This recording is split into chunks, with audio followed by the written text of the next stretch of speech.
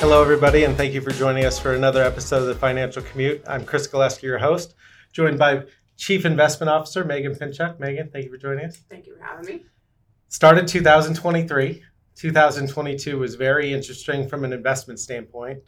You had stocks and bonds, a lot of volatility, but there are some bright spots to 2022. You want to share with us what some of those things were? Yeah, I think we are really, really pleased with how resilient a lot of the illiquid assets are that are in the portfolio. So over time, we've been moving more and more away from just having stocks and bonds and trying to build in just different things. So things that will have different risks, will react differently when the economy behaves a certain way, when interest rates move.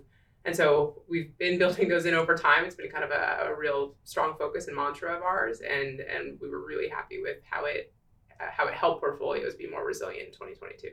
Yeah, I think that was a bright spot, having access to some investments that are not as correlated to stocks and bonds, but somewhat illiquid. And so liquidity is often a topic or discussion with clients, and very difficult to navigate. What's the right amount of money that you need liquid so you can touch and make decisions with tomorrow versus invest long term? Yeah. And no, it's okay. And we've also felt like stocks aren't really that liquid. They are liquid in the sense that you can hit a button and sell them. But the second part of liquidity, actually, when you think about, okay, liquid, I can actually get it. That's great.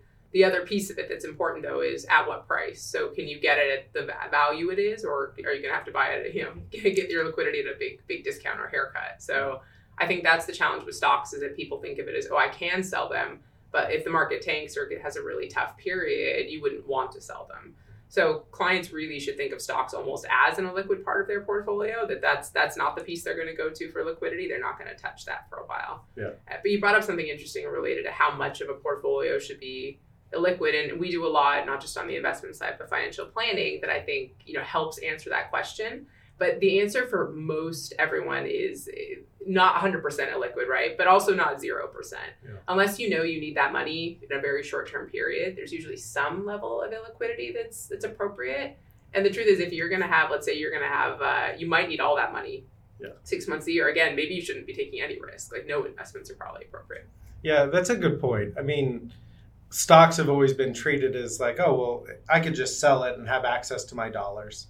And I've always found the concept really interesting of, how do you properly value something like an Apple? I mean, it's a very complex business. If they made a toothbrush, I'd probably buy it tomorrow. That's not an endorsement. I just like the products. But, if somebody had to sell something tomorrow or immediately, if it's a piece of real estate and they really needed the money fast, they're probably not selling it at the best price. Right.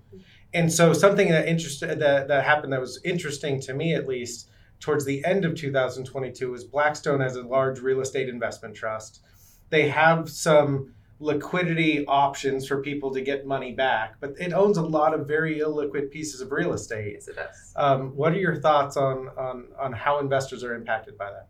I think that the investors that made a lot of headlines, and I think panicked a lot of people because they were probably either not explained well to them up front, where they didn't understand. They were told, you can get your money back quarterly.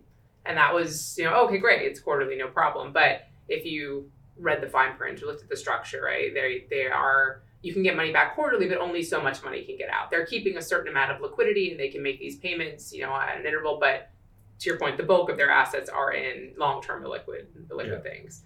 So now people are, what's happening? And is this a problem for the industry? That structure worked exactly how it should have. So you don't want to be in an investment where you're holding illiquid assets and the manager has to go fire sale a bunch of stuff and, kind of force you out of it. The real issue there is people who were not prepared. They didn't do the planning, or they didn't understand what the level of liquidity was going to be. So now they're panicked that all of a sudden they thought they could get it and they can't.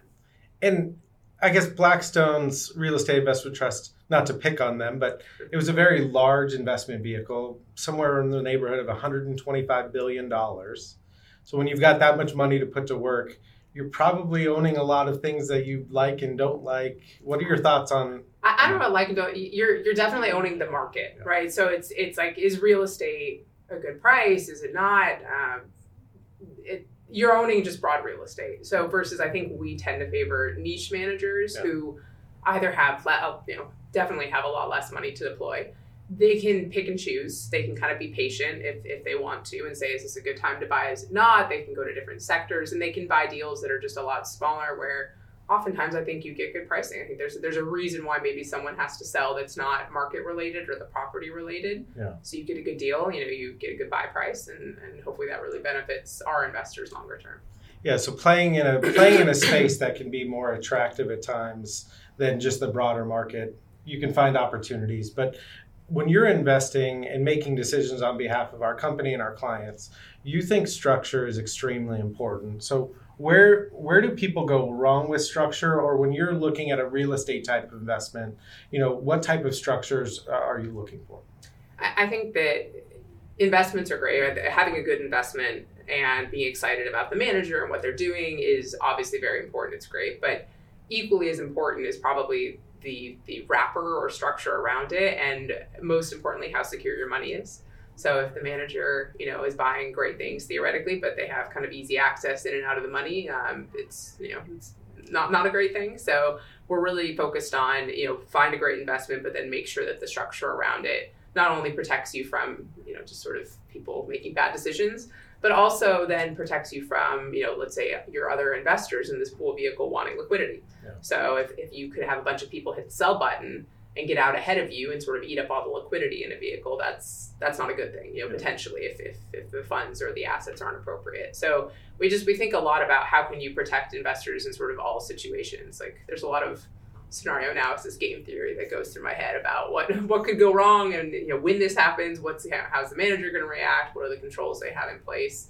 But that control structure, it's maybe a little less fun than the investment side, but it's very important. So redemption risk is a really big thing. The manager being forced to sell good investments at a lower price to create dollars to send back to investors. I don't think we've had a situation in the last 15 years since the financial crisis where that's needed to be a concern for people. And so structure can help them with that. Yeah, anything just that's not liquid, you don't want people to have to go create liquidity too quickly. You want them to have time to sort of systematically, think about what's good in the market, sell, or even if it's a bad time to sell in the markets, to be able to wait until potentially it's a little bit better. So all of these assets, like I love these assets in the portfolios and they're great, but if they don't have the right protections in place, then it's not going to be as great, right? Like if the pricing falls and you're forced to liquidate at the wrong time. Yeah. As you look out into 2023, what opportunities are you excited about or potentially looking into? Yeah, there's some really good stuff out there. So for the first time in a long time, and I think you had my colleague Hunter on recently talking about bond or credit mutual funds. It's been a long time since any of that was attractive, and all of a sudden it's like, oh look, this is a whole new space. It's exciting. I think the private credit space though continues to be really attractive. So when you can make private loans, there's a lot more control in place. One of the reasons I like private structures to a large degree more than stock and bond markets is the underwriting. You can just really narrow the range. So it's like there's risks, but we can really understand the risks and say, okay, like in this scenario, this is what your upside is, this is your downside. It's just a much tighter range of returns versus stocks. This year they could be up 30 or down 30. You could tell me either, and I'd be like, oh, okay, yeah, that's possible.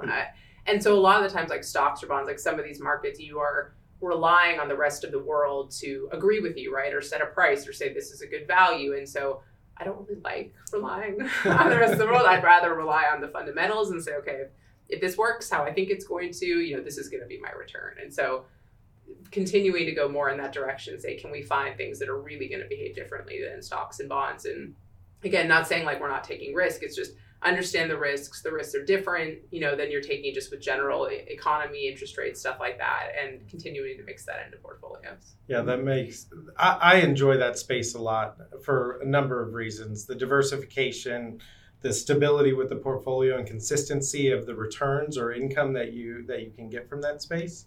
Mm-hmm. Someone once said that, an investment is only as good as the price that you buy it at. You could buy the greatest company in the world, but if you bought it at the wrong price, it's probably not a good investment. Do you feel like structure helps protect that even more?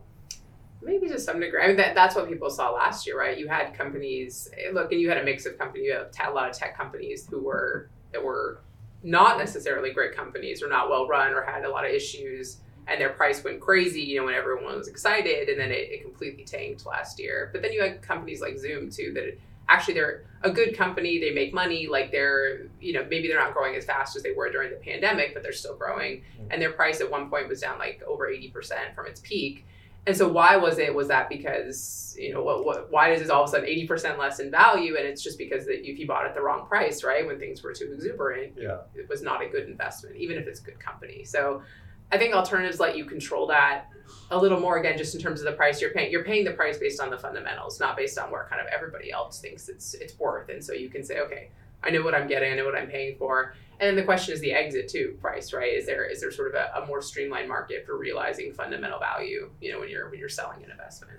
Yeah, it's been interesting because the last 15 years we've had a lot of liquidity in the system, quick, easy access to cheap money. We're sort of heading into a shift where now borrowing money costs a lot more and access to dollars is a lot more difficult. So when you look at making this investment decisions on behalf of our clients and our company, and knowing that liquidity is something that we take on from an investment risk, but there are benefits to that. How do you feel like this shift with easy money policy will affect your decisions going forward? I think that, look, if public markets, as an example, are more attractive to some degree, we do all this work and we talked about like the structure and all that goes into it. And they're more complex to a large degree. You might have K1s or extra documents to do the reporting. So for all of that, I think in this current environment, you've been getting a really nice premium, in terms of if you would have expected, X in public markets, you could expect, X plus something, pretty meaningful. So as public markets, if rates stay high or go higher from here, at a certain point, just the traditional market are going to look more attractive, and we're going to say, okay, we'll happy to buy that, right? I'm happy not to spend the extra however many hours, structuring and negotiating on the structure and things like that. If it's easy, I'm not doing this to be cute in terms of all this extra work. It's because I think it's better. So if public markets are better at a certain point, we're happy to kind of make that shift over time. Yeah. Now you make all of our investment decisions based off of 3 core tenets: risk management, true diversification, and investments that generate cash flow. But you have a different perspective on risk management. It's not just the risk that you're taking on. I'd love for you to share with us your thoughts around risk management and really getting paid for the risk that you're taking on, how you compare certain things. Well, I know, I just answered it for you. So. I think it's funny because, again, when we say risk management, it's not don't take risk. Like if you don't take risk, right, you can go make your short-term treasury yields, and today that's not so bad. But if you're going to take risk, if you're going to try to make higher returns, you're going to be taking risk. So it's not about saying let's avoid risk with risk management. It's about saying, can you actually assess what the risk is that you're taking, and then do you feel like you're getting paid appropriately for that risk? And I think that's easier said than done, in a market where, again, stocks are flying, everything's great, or there's really cheap money. There's sort of factors that are impacting that. I think that analysis became much more difficult, especially in public markets. And so now, again, if you think things normalizing a little, I actually think it gets a little easier to assess or say, okay, does this make sense? And am I getting paid properly for the risk I'm taking? I don't know if I quite go with easy yet, but maybe soon. I do look forward to a day where you're excited to make some investments in some traditional markets and make your lives easier. But in the meantime, you're adding a lot of value to our clients and the company by finding these really cool niche opportunities. So thank you. My pleasure. And like I said, we'll do whatever. I think we're all kind of philosophically aligned. So whatever's in the best interest, of clients, we're going to do it. We're happy to do it. And I think it's so far, again, I was really happy with last year, the resilience of some of this stuff. But if there are opportunities, if markets go down to a certain level, or there's opportunities in the public markets, I think we're going to be looking really closely at that too. Yeah. Well, thanks a lot, Meghan, for joining us. You heard it directly from her. Structure is extremely important, and making sure that you're paying attention to how much you need liquid versus finding opportunities that maybe have a longer time period to invest in. Thanks, Meghan. Thanks, Chris.